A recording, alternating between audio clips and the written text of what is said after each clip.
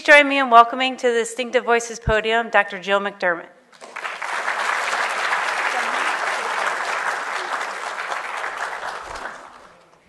Hello.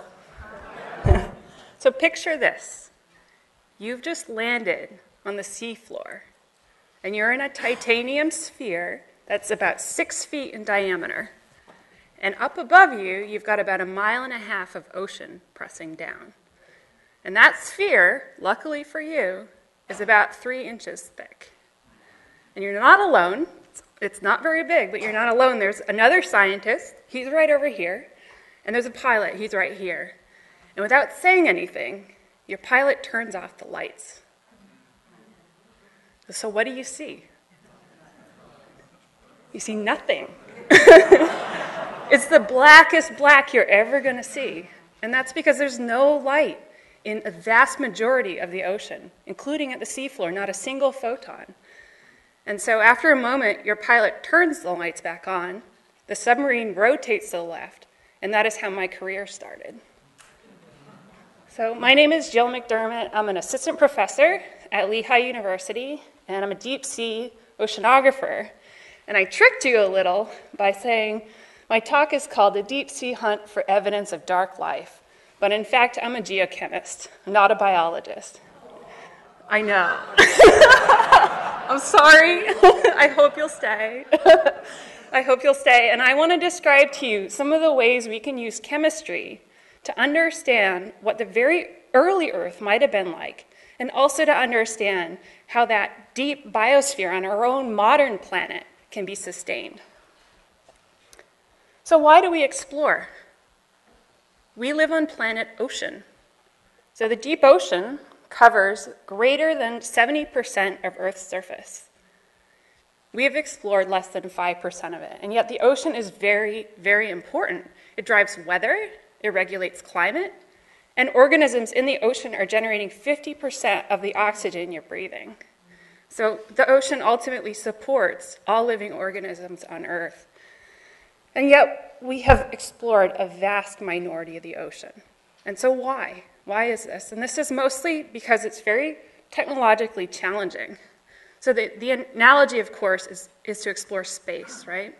So when you have a spacecraft, that spacecraft has to deal with things like space debris, radiation. Deep ocean also has challenges. You have extremely high pressures, you have zero lighting, and you have communication challenges. You can't use radio waves, for example. And so how do you relay information back up to the surface? And I'm also an explorer, so I wanted to talk a little about the difference between exploration versus what I'm calling here deductive science, or what you might also call pure science. And so in deductive science, you have an explicit goal of eventually being able to predict patterns and processes that generate those patterns. And you do that through the testing of hypotheses that you're able to write. And you can compare that with exploration, in which you're going in a totally unknown environment where you lack almost all of the knowledge about a subject. And so there's actually a systematic way you can do this, and I'm going to describe some of this today in the deep sea, so that you can gather information and be able to bring that through toward eventually making predictions. And I think deep sea oceanographers are very familiar with mixing deductive science with exploration, because in many cases, you need to be able to do both. And I think exploration has an inherent charm, right? It inspires us. But I think more importantly, it gives us the raw material to be able to make new discoveries. And that enables us to gain knowledge about Earth life and possibly these processes on other planets and planetary bodies. And so I study this unique environment. These are deep sea hydrothermal systems. This particular hydrothermal system is found on the Galapagos Spreading Center. It's just north of the Galapagos hotspot. And so you can see a few things here. This is seawater right down here. These are the really hot vents here are smoking. They're generating black smoke, which is actually minerals precipitating as those fluids are quenched by seawater. And so if you were in the submarine here and you were to measure the temperature in this vent, you would get a temperature something around 350 to 400 degrees Celsius, which is extremely hot. That would melt lead if you're at the surface of the Earth. And the reason it can get so hot is because of the hydrostatic pressure that's pressing down. And this changes the boiling point of water. And so, well, it's called phase separation in the deep ocean because you don't actually form a gas phase. You would form two liquid phases. But this, we think, is the ultimate control on the maximum temperature that these fluids can reach. And so this is the very, very hot fluid here. And if you keep going and look around the bases of these structures, you can see another kind of environment. And this might look familiar. These are deep-sea tube worm communities. This is also on the Eastern Galapagos Spreading Center, in a different location. And this is where vents were first discovered in 1977. And so this was a huge shock. It immediately revolutionized biology because this cruise actually had geologists on board. Nobody was expecting to find biology of this nature at the seafloor. And so this biology is actually, it's called chemosynthesis, and that means it's completely reliant on the chemical energy gradient between these hot shimmering fluids and seawater. There's chemical energy to be gained, and so these tube worms actually, if you cut them open, they have something called a trophosome, which is filled with microbial communities. And these microbes are the primary producers. So on the surface of the planet, you could think about cows eating grass. In this system, the grass are the microbes, and then the larger organisms are feeding off microbes. Microbes themselves, rather than rely on the sun's energy, they're relying on chemical energy. And so as a chemist, I'm very interested in that chemical energy. How is it getting to the seafloor? What are the processes creating these fluids? And how does that support life? How does that make the environment habitable? And so these hydrothermal systems are formed along mid-ocean ridges. So this is places where the tectonic plates are spreading apart. There's a warm place in the mantle, and there's heat upwelling. And this drives volcanism. And because there's volcanism there and spreading, you also have fracturing of the rock at the seafloor. Wherever you have fractures, you have seawater percolating down through those fractures. As it gets closer and closer to the heat source, it's getting hotter and hotter. And as it gets hotter, it exchanges chemically with the rock that it's circulating through.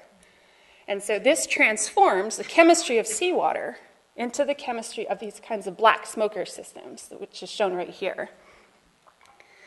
And these are very important. You can imagine that this is an important delivery system for chemicals into the ocean and also out of the ocean. So they modulate seawater chemistry. They also form valuable mineral deposits. So this deposit forming here is the modern day analog for an ore deposit that you would now mine for copper or zinc, for example. They're also a potential origin of life environment. And so it's thought that hydrothermal vents may be one of the environments that gave rise to the earliest life. And so people that study this today, they look at DNA from organisms still alive today. And this data shows that many of the oldest lineages that we can trace back are the organisms that we find within these hydrothermal environments. They're called thermophiles. Thermophile means heat-loving. And so the environments I'm going to discuss today are among one of our best modern analogs to understand the early vent systems that may have given rise to life like this. And what's also very important is that they support biological communities in the modern environment. And so what you can't see in this picture are all of the thriving microbes that are living in the walls of this chimney structure. And this is a good thing, but it's also a challenge. Because if you're a chemist like me, and you're looking for organic chemistry, you need to be able to discern whether the chemicals in the environment are produced through life processes or because life is there, or whether they can be generated in the absence of life, just through chemical processes in this environment. So we've been talking about the origin of life. I wanted to give you a brief introduction to how Earth, ocean, and life have co-evolved. So starting here with the age of the Earth, 4.6 billion years ago. And the Jack Hill zircon are the oldest terrestrial materials that have been found so far. They're detrital grains, so they're not an entire rock, and they were found in Western Australia. And they clock in around 4 to 4.4 billion years. The oldest rock is the Acasta gneiss, a little bit younger than this. And then a very important to this story is the late heavy bombardment. And so this was when there was a disproportionately large number of asteroids that were hitting the inner solar system, and that included Earth. And so at some point between when that happened and around 3 billion years, Earth went from a lifeless planet to a life planet. And the exact timing of the origin of life is probably constrained by the cooling of Earth's crust. And so prior to about 4 billion years ago, 4 to 3.8 billion years ago, the early Earth had so much heat available that you couldn't have sustained liquid oceans. And so the very first oceans formed around here, around 4 to 3.8 billion years ago.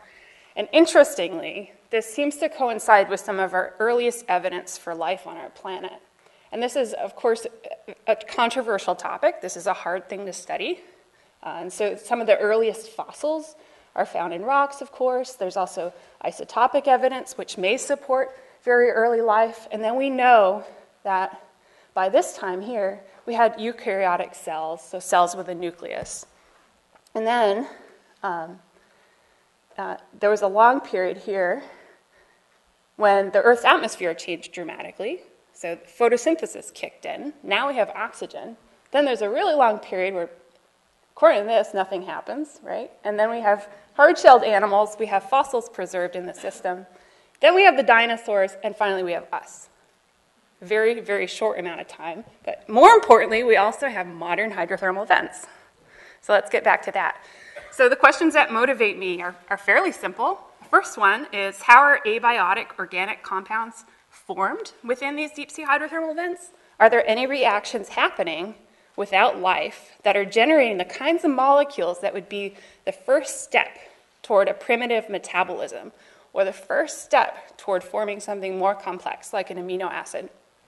And then the second question is, in an environment that's saturated with life, how can I use chemistry to reveal the presence of microbiological life living below the seafloor that we can't access directly? So these organic molecules can be generated and consumed by 3 main types of processes. The first one is metabolic uptake and production. So this would be active chemosynthetic microbes that are taking in certain chemicals and releasing other ones. And one example of those are methanogens. So they generate,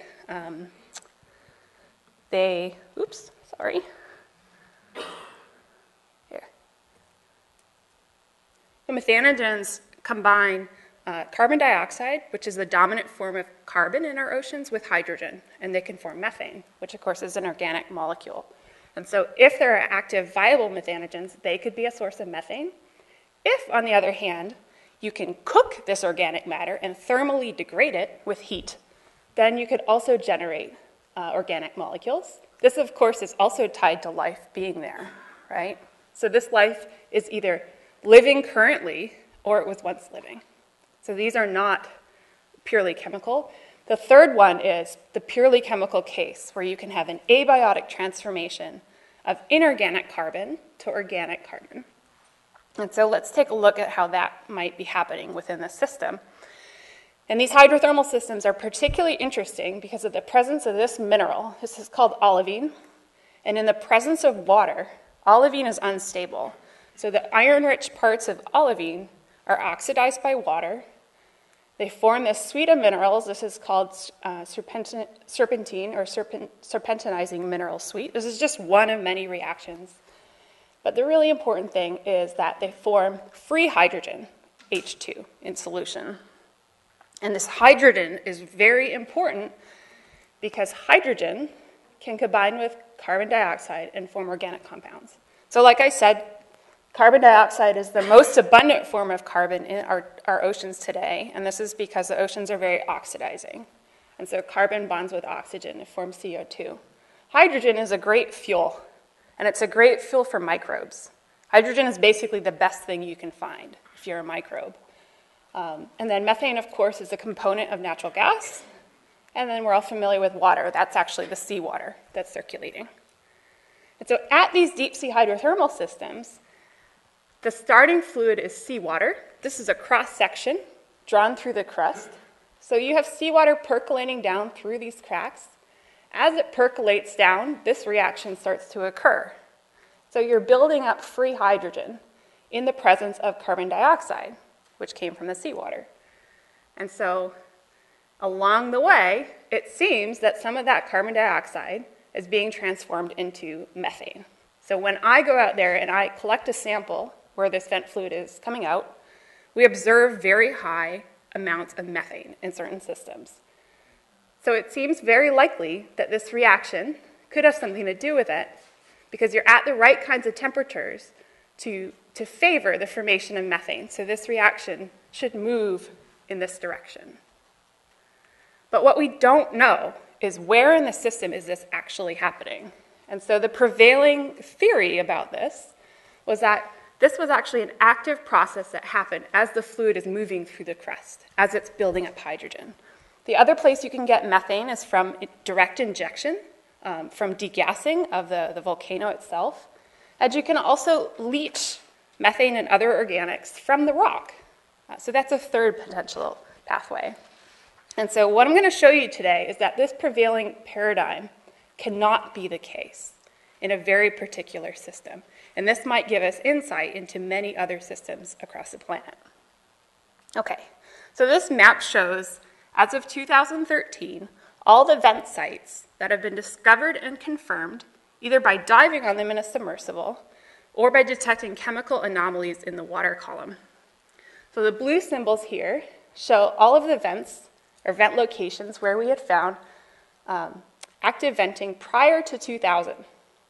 And then all of the red symbols show all of the active vents discovered after 2000. So you can see a couple things here. We've made good progress. We're continuing to explore. But this is also somewhat biased because we're finding the most vents in the locations that are easiest to get to. So you'll also see there's some interesting red circles up here on our northernmost hydrothermal system. These have all been very recently discovered. There's also some down here by Antarctica, and there's probably many, many more awaiting to be discovered. And so all of these black lines on here, I should have mentioned, these are ridge spreading centers, or mid-ocean ridges. And they encircle the globe. There's over 60,000 kilometers of mid-ocean ridge crust. And if you look at the whole thing, on average, there's one vent every 100 kilometers. So my job isn't easy, right? And so one thing that was noticed is that most of the ocean is formed of, the seafloor is made up of one type of rock, and that's called basalt. And so if you look at a basalt-hosted vent over here in the Atlantic Ocean, and you compare that with a basalt-hosted vent in the Pacific Ocean, and you have a similar kind of depth, so you have a similar kind of temperature, because the temperature was related to pressure, remember, then you're going to have some similarities in chemistry throughout the whole ocean, because it's all got the same conditions or similar conditions. So why would you keep exploring? Why keep going?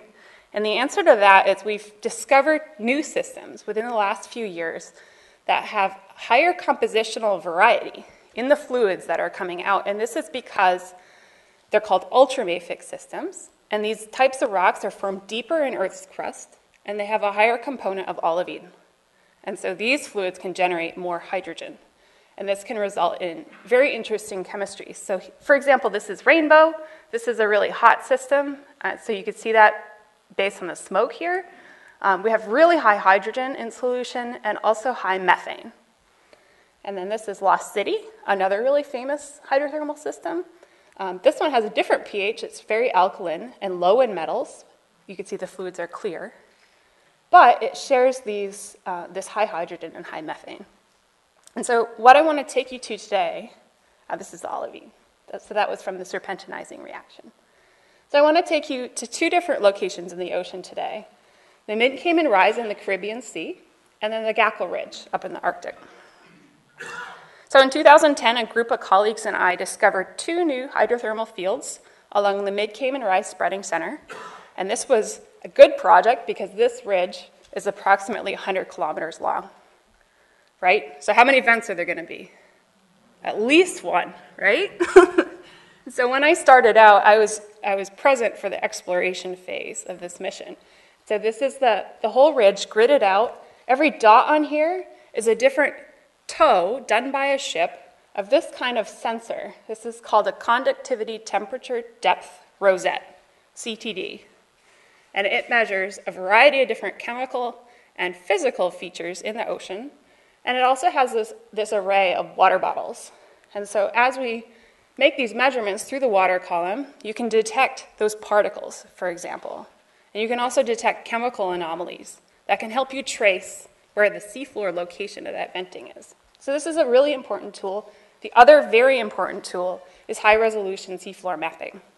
So this is a map made by the multi-beam system on the ship, which is 4 times higher resolution than anything we had before we actually get out to this location. And that's because satellite altimetry doesn't do as well as when you're actually present there with a ship. You get much better resolution, so you can pick out really interesting looking geologic features that can inform where to go and where to look.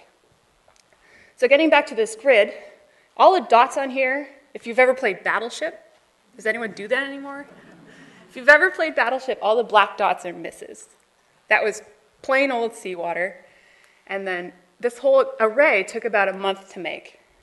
All the colored dots were good days. These are hits. And the different colors correspond to different types of chemical anomalies. So we knew we had more than one type of system. We had a particle-rich system here and a clear system here. So we went on to discover 2 fields, the Pickard vent field, which is now Earth's deepest hydrothermal field, and Van Dam vent field, which is up on this undersea mountain. So then it was time for phase 2 of exploration. So 2 years later, we went out on a different ship using the ROV Jason. This is a remotely operated submarine. And in my lab, I use these kinds of samplers. This is an isobaric gas-tight sampler. And isobaric means 1 pressure. So this enables me to collect a fluid at seafloor pressure and take it up to the ship without changing its pressure. And so all of the dissolved gases that are present will remain there. And so I can study the gas geochemistry, the organic chemistry, and the inorganic chemistry all in the same sample. That's why it's done. And this is made out of titanium, which is relatively inert and it won't melt. And we can make some hypotheses about this environment based on its geologic location. Pickard should be very hot because it's very deep, right? So the boiling point of water would be quite high in the system. Van Dam is on this underwater mountain that's called an oceanic core complex. And this spreading ridge is very slow spreading. And because it's so slow, there's only a volcanic eruption approximately once every 10,000 years, right? Okay, so we didn't see that. But you have to still accommodate the plate motion along that spreading center. And so you do that through the formation of faults, very deep cracks in the ocean crust. And these faults are shown here in cross-section. And these exhume rocks that are formed deeper within the lower crust and the upper mantle that are very rich in the mineral olivine. And so this is a time series. This is after those rocks have come up along the detachment fault. They're now exposed at the seafloor where they can interact with water and form a serpentinizing hydrothermal system. And so we expected this system to be serpentinizing. So let's look at Van Dam first. This is a zoomed-in map looking at the Van Dam hydrothermal field. There is one very hot area, which is a maximum temperature of 226 degrees. This is it right here, the approximate area. And you can see these fluids look very different from that black smoker system I showed you at the beginning of the talk. And that's because they're lower temperature. So they've never reached a high enough temperature to leach so many metals out of the rock. And you can also see that there's a vibrant biological community living in this environment, and it's actually hard to see the geology because you're reaching through swarms of shrimp. And these shrimp are only found in the Atlantic Ocean. They're actually these kinds of really shrimpy areas. We don't see this in the Pacific. So there's some interesting geographical boundaries to the biology in these environments. All right. So, getting into some of the chemistry here, getting back to this question, how are abiotic organic compounds formed? Well, sure enough, the Van Dam system was very high hydrogen. It actually beat these other two systems, but it has a similar kind of chemical potential to form methane. And indeed, it also has methane, very similar across the three systems here. A lot of the other chemistry is different, but I'm not going to focus on that today. I'm going to talk about this similarity because it might be able to tell us something very meaningful that cross-cuts through all of these systems. Okay, so this is probably the hardest slide, but a very important one to understand. So I'm getting back to this reaction that I showed you at the beginning. This is when you combine carbon dioxide with hydrogen to make methane. This is what you want to have in mind. At Von Dam, I have a sample from this fluid here, right? That's venting. And I measured CO2 present in the fluid and also methane. So both this side and this side of the equation. And they have a different age based on radioisotopic dating using radiocarbon. The CO2 is relatively young. It still has some radiocarbon. So you can date that CO2 to about 30,000 years. The methane is what we call radiocarbon dead. And so it is older than, significantly older than the CO2, too old to date using radiocarbon. And if that methane was actually forming from that CO2, you'd expect them to have a more similar age. So that's your first indication. Next thing is, I also took a sample of seawater down at the bottom of the Caribbean. So I know how much CO2 is in seawater, and that's represented with this blue square here. That's a certain amount of CO2. And then when I measure the amount of CO2 in the vent fluids, it matches the amount in seawater. So that CO2 is actually circulated through the whole system without having any CO2 added and any CO2 removed. It's also isotopically similar, if there's any chemists in the crowd. Isotopes? No, okay. Don't worry about the isotopes. But there are different types of carbon, they have different amounts of neutrons, and so they react differently in chemical processes. Now, isotopes can tell you, they could tell you both source and also process. So the isotopes match between this CO2 and this CO2. Okay, so this is actually mysterious, right? CO2 and methane are equally abundant in the system, and so that means this seawater CO2 cannot have produced that methane. The fluid has doubled its carbon content, right? So that means this methane was already present within the system. And this was a big surprise. It's not something I saw coming. And so the hypothesis, the best hypothesis we have now, is that methane and other hydrocarbons within these systems, they are in fact abiotically formed, but they might instead be sourced from gas-rich inclusions. And so these inclusions are microscopic bubbles of liquid and gas that are trapped within crystals when they form, when they solidify from a molten magma. So as minerals, as the mineral coalesces, it often traps little pockets of magmatic gas, which is really rich in water and really rich in carbon dioxide. And that water can react with the mineral, which can sometimes be olivine. So you can see where I'm going with this. If the water reacts with the inside of the mineral, it can create hydrogen. Now you have hydrogen in the presence of CO2. And so you have the exact same reaction happening, but it's happening on the micro scale in these minerals. These are just micron size. But if you have enough of them, and you have a fluid that's circulating through and reacting with the rock, then you could release those hydrocarbons up into the fluid, and then they're vented here. So the methane formation process is different, actually, than the hydrogen generating process on the downgoing fluid. Those two are not connected. Okay, so now let's take a look at Pickard. So Pickard is the world's deepest hydrothermal system. It's at a depth of about 5 kilometers deep, and this is a zoomed-in map. The hottest fluids are over here. The hottest temperature we measured was 398 degrees Celsius, so hot. And this is a picture here of what those vents look like. But what was really exciting to me about this system, other than these fluids are interesting, I'm not going to focus on them today, but instead there are fluids marked with stars in this environment that range in temperature from 45 degrees Celsius up to 149 degrees Celsius. And this is interesting because it cross-cuts the biotic-abiotic transition zone in terms of temperature.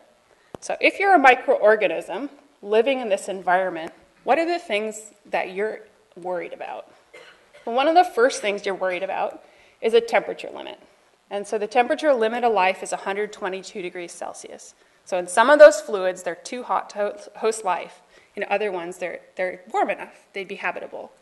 So for me, as a chemist, this was really exciting because it gives me the opportunity to look at this intermediate temperature state that's very rarely seen and even more rarely sampled.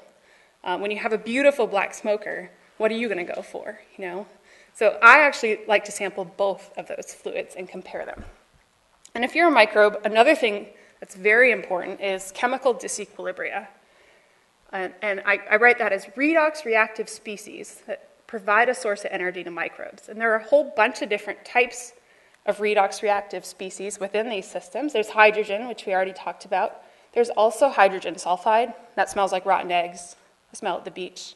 It's also the smell of success, if you're me. And there are metals, there's methane, and then there's things added from seawater as well, things like oxygen, sulfate. CO2 can either be magnetic or in seawater, and nutrients like ammonium and nitrate. But if you're a microbe, it's very important that all these species don't all chemically re-equilibrate. So if you have perfect system, all these would re-equilibrate and there'd be no energy to gain. And so there have to be, it's called kinetic barriers. Those reactions do not happen fast enough to re-equilibrate, and so there's still a disequilibria in chemical energy. And so microbes take advantage of that in this environment. So I also told you I'd talk about origin of life and the types of molecules we're looking for in terms of origin of life. So this is the molecule methane thiol. It's abbreviated CH3SH, and it's a lot like the compound methanol, if you've heard of that. It's just got a sulfur instead of an oxygen. And methane thiol is central to some origin of life studies, and it's thought to represent a precursor step, which we also call prebiotic geochemistry, to form a more complex molecule called thioester. And thioester is a critical component of the acetyl-CoA coenzyme metabolic pathway. And the acetyl-CoA pathway is present in nearly every living organism today. And because it's so universally present, it's thought to be very ancient in origin. And so hydrothermal vents could be a system where you have the right ingredients present to make this first step, which is forming the carbon to sulfur bond.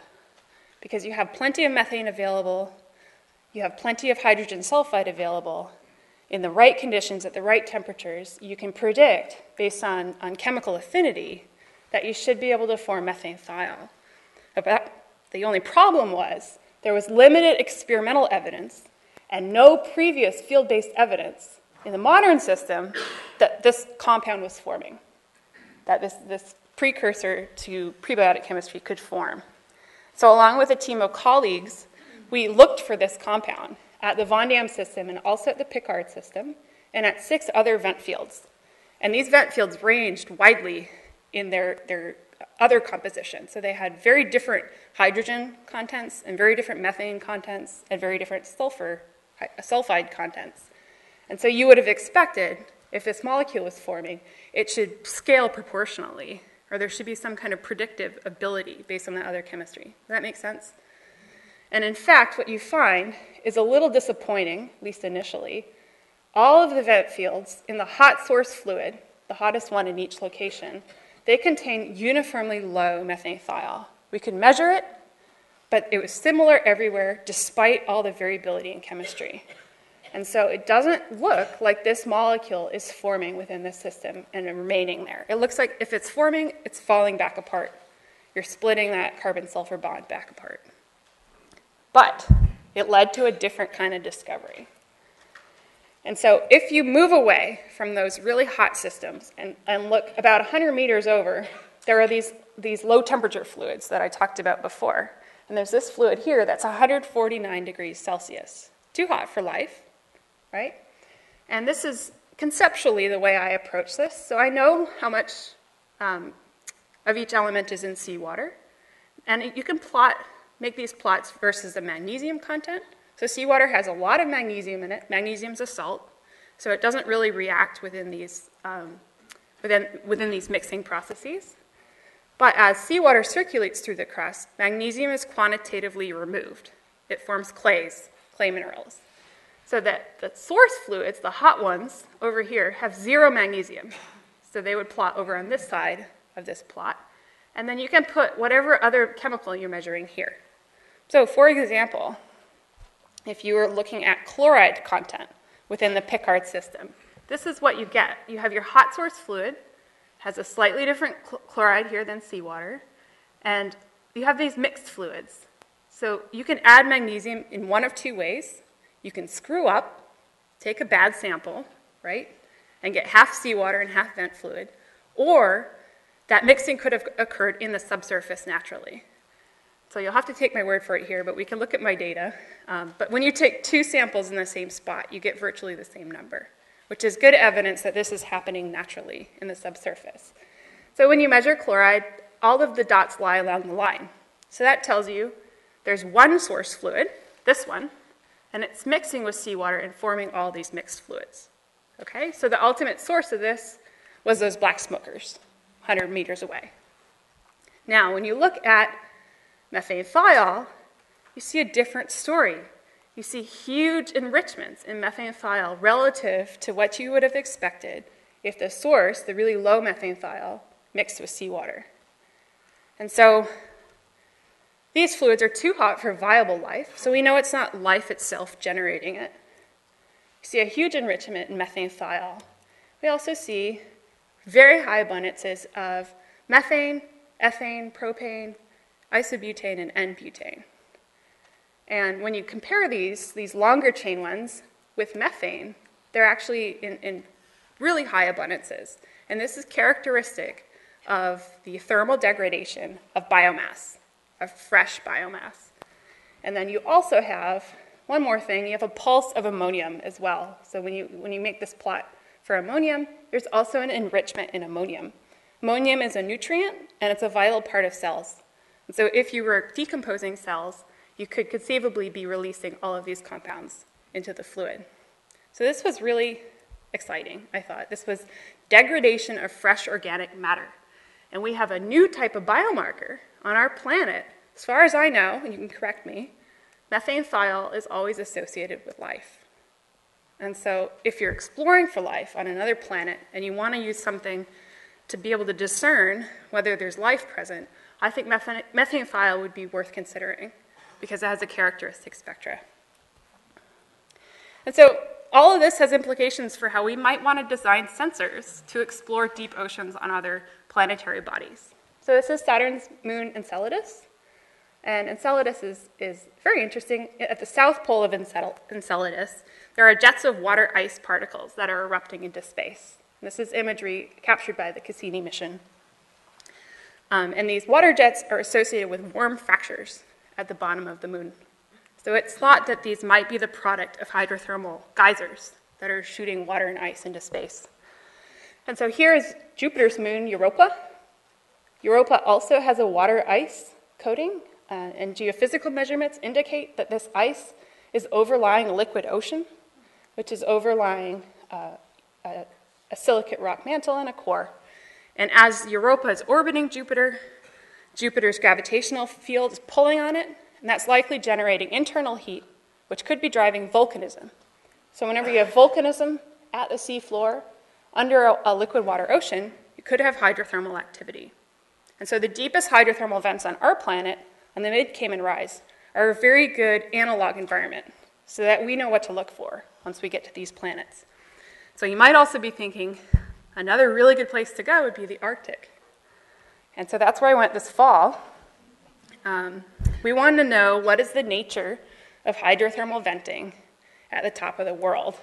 And I really mean the top. So this was our transit. We left from Tromsø, Norway, all the way up to 87 degrees north latitude. So the North Pole is 90. This is quite far.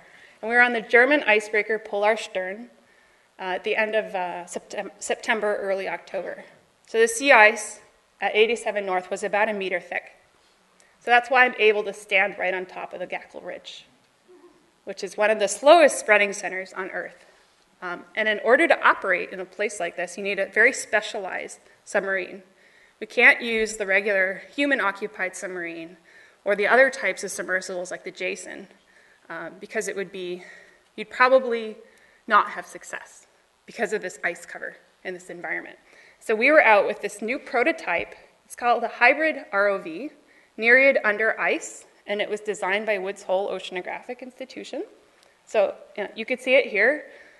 I think it was coming back or going out, but you could see the ice flows here, and we're able to break a hole in the ice using the Polar Stern so that we can launch and recover the vehicle at the end of its dive.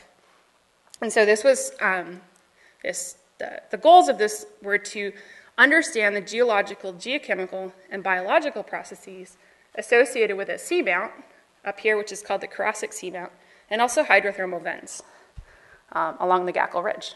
So I want to show you, if it works, a video here of what it's like to work with this vehicle.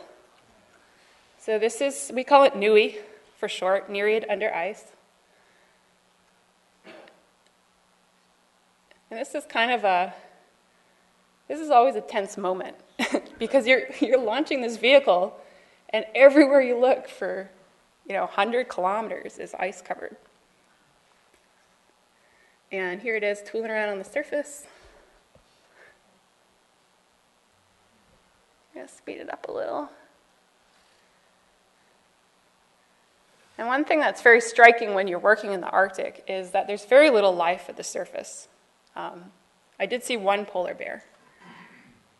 But once you get into the water, the shallow Arctic is teeming with life. So a lot of these particles you see here are things like copepods, plankton, and things that are living in the high Arctic underneath the ice. And this is some kind of fish. I think it's an Arctic cod. Does anyone think it looks like a cod? Yeah? I'm not a fish biologist, but we often get curious animals that are interested in the vehicle because it's probably generating heat and it's really bright. All right, so let's go deeper, speed it up here. So here you wait an hour and the seafloor starts to come into view.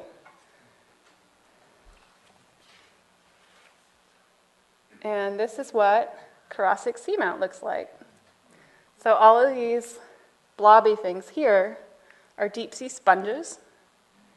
It's like Sponge City, which I didn't really expect. And there are a lot of little tubes here, tubes and tube worms living in them. Oops, sorry. I want to show you a little more. Let's see if I can get back to that spot. Okay. So I think this is the big reward when you get to work in a place like this. We're really the first people to see this place. We did have some towed camera footage, which is when you hang a camera off a wire from the back of the ship, but there's nothing that compares to having a vehicle there. So the image stability is just much, much better.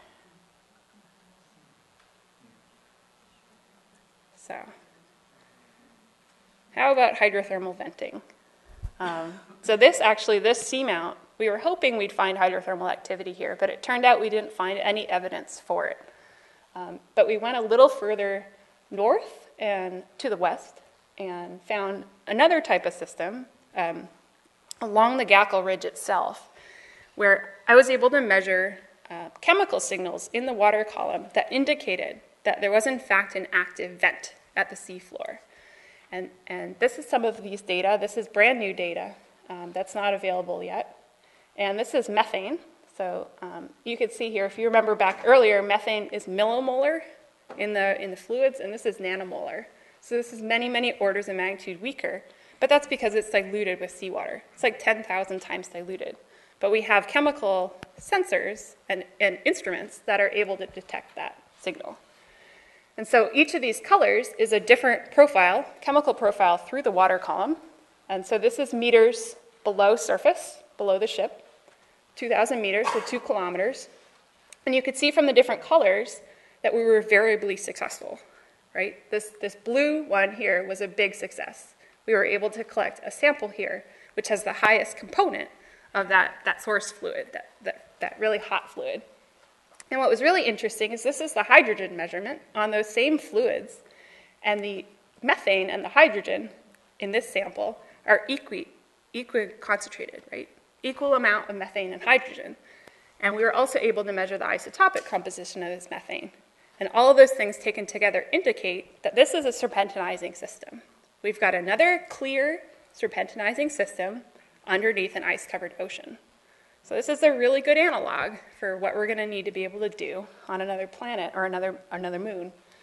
And so using these kinds of data and this kind of approach, we can predict the nature of the source fluid and also the fate of this chemistry. How is it supporting life throughout the whole Arctic Ocean? How far does this plume go?